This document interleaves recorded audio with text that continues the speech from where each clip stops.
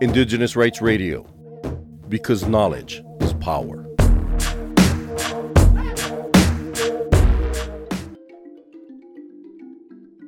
Cultural Survivals Bryan Bixcul attended the international negotiations of the 12th session of the Intersessional Working Group on Article 8J relating to traditional knowledge, innovation, and practices of Indigenous peoples under the Convention on Biological Diversity or CBD on November 12th to November 16th, 2023 in Geneva, Switzerland. There he met with Joji Carino and asked her why Indigenous peoples were in Geneva, and he also asked Joji to explain to us why the new program of work for Article 8J is a crucial tool for the implementation of the Convention on Biological Diversity, as well as the Kunming-Montreal Global Biodiversity Framework, and why this is so important for Indigenous peoples. I'm Joji Carino. I'm Ibaloy Igorot from the Cordillera, Philippines. I'm currently here in Geneva attending a meeting of the Convention on Biological Diversity on traditional knowledge. Why are we here? This week at the meeting, the parties will be discussing a new program of work on traditional knowledge, customary sustainable use, conservation, and generally the relations between nature and culture. And at the end of last year, the parties of the Convention on Biological Diversity approved a new strategy with a vision of humans living in harmony with nature by 2050. But in order to get there, a number of goals and targets have been set. And this strategy is called the Kunming-Montreal Global Biodiversity Framework.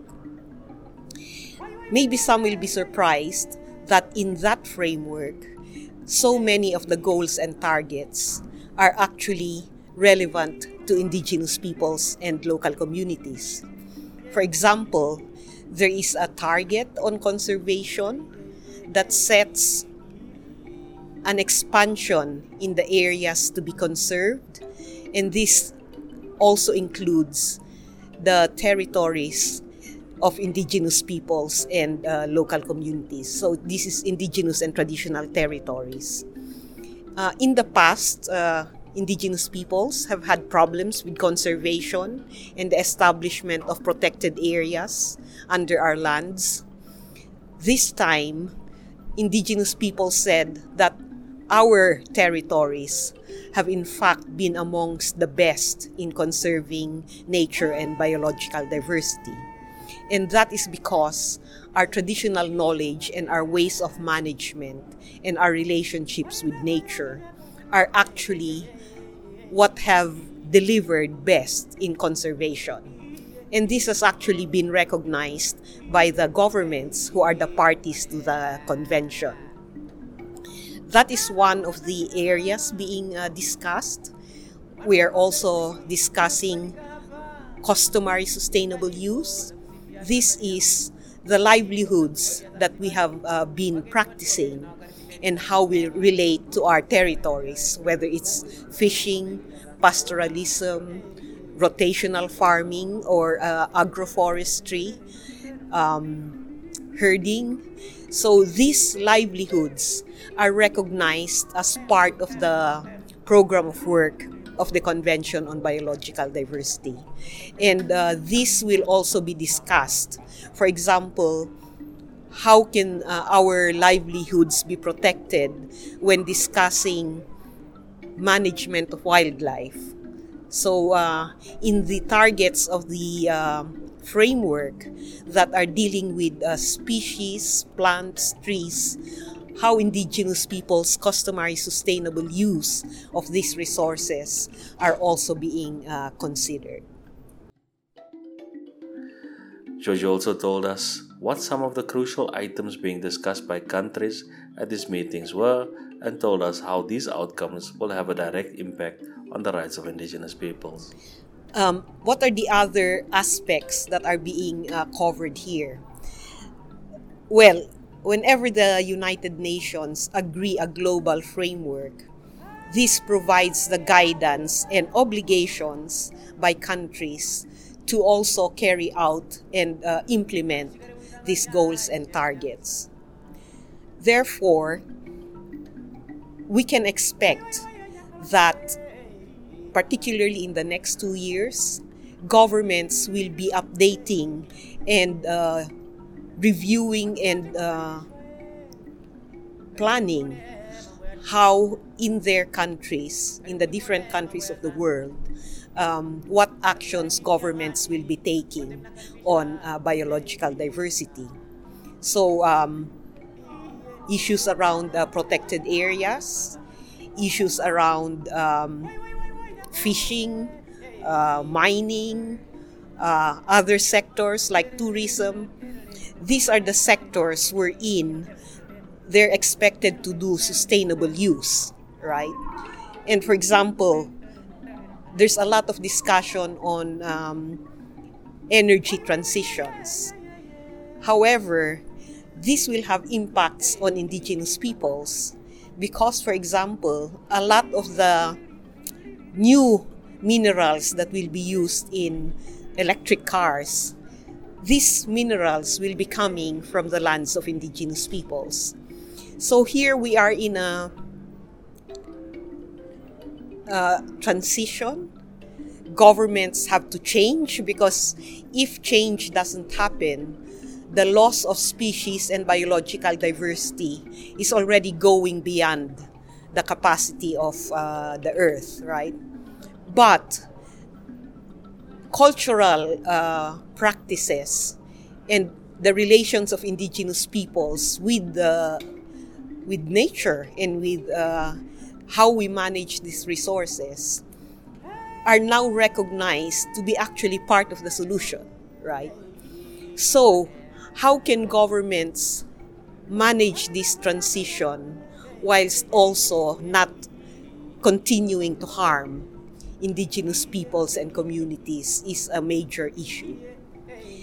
Now, part of the global framework is actually respecting human rights, what they're calling the human rights-based approach.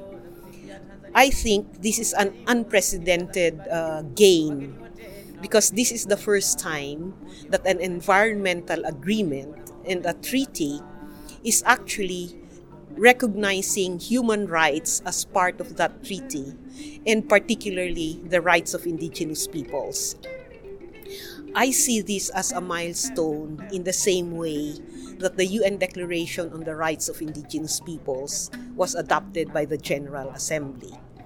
Because now a major environmental treaty, one of the three treaties agreed at the Rio Conference in 1992, biodiversity, climate change, and desertification, has put human rights as part of its implementation. So this is what indigenous peoples are here for in Geneva. We are making sure that commitment to respect human rights in the implementation of this new framework will actually be implemented when the countries go back and develop their national plans. What else are we focused on? If indeed our role and contributions are recognized and valued, additional resources will have to come to support the collective actions of indigenous peoples, because we are on the ground actually every day creating solutions and creating innovative ways to solve many of these crises of climate change, biodiversity loss. Therefore, corresponding financial support needs to be given to indigenous peoples to carry out our collective actions. These are major tasks and major responsibilities that are actually linked to how indigenous peoples put forward our rights. Because if we are concerned with self-determination, that's our own governance, if we are concerned with management of our lands, territories, and resources, if we are concerned with the continuity and revitalization of our culture and education, if we are concerned with, the future of the youth and the roles of women, these are precisely the details and aspects that are being discussed that should be included in the new work plan on traditional knowledge, right? And linked to this new work plan is also what will be the mechanism or what will be the body that will implement and oversee this work plan. What is being discussed right now is, will the CBD give us a permanent body? They call it the subsidiary body on Article 8J, which is traditional knowledge. And this subsidiary body will no longer be what they're calling ad hoc, because an ad hoc body is a temporary body with a limited life, which means that the work of that body can be ended at any time, especially when its tasks have been accomplished. We have already accomplished one program of work, which was finishing in 2020. So now, this new program of work that is being discussed will require a body for its implementation. And this will be this permanent body. We hope it will become permanent. And if indeed it is decided to have this body, this will be giving us the same level and status as other subsidiary bodies of the CBD, like its subsidiary body on scientific, technical, and technological advice, and its subsidiary body on implementation. These are very high bodies inside the convention. And if we are able to get a similar subsidiary body, that will really give the status and seriousness that will be given to delivering on the global biodiversity framework, but also the commitments inside the convention to advance and promote traditional knowledge and in fact, now, the rights of Indigenous peoples. Lastly, we asked Joji if she was hopeful that the discussions in Geneva around Article 8J of the CBD will lead to actions that will advance the rights of Indigenous peoples. Am I hopeful about the results that will come out of this meeting?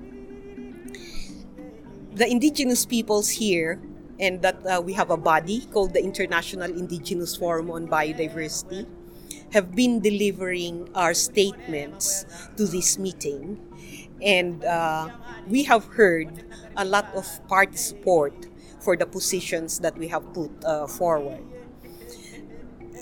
Amidst our difficult times, I have tried to maintain hopefulness and optimism in order to keep me going forward. And I have been working on the CBD since 1996, precisely following these issues. And through the years, I've really seen the advance, first in the understanding of parties about how important the contributions of Indigenous peoples are. You know, when we had the first meeting of this working group, parties were a little bit afraid of us, and we were also a little bit afraid of the parties. But now, a lot of understanding has been built, and we have seen strong manifestations of support from the parties for this new program of work and even a permanent subsidiary body. Of course, there are still many details to be addressed. However, through the conversations and policy advocacy that we are doing, we hope that the remaining difficulties will be settled when we come to the decisions at the end of this meeting. For more on the rights of Indigenous peoples, visit ces.org and follow Cultural Survival on Facebook and Twitter.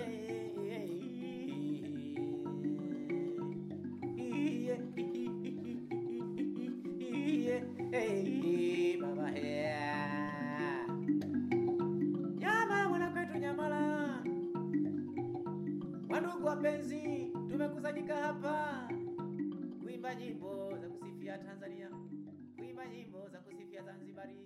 Wageni wote tunawakaribisheni Zanzibar.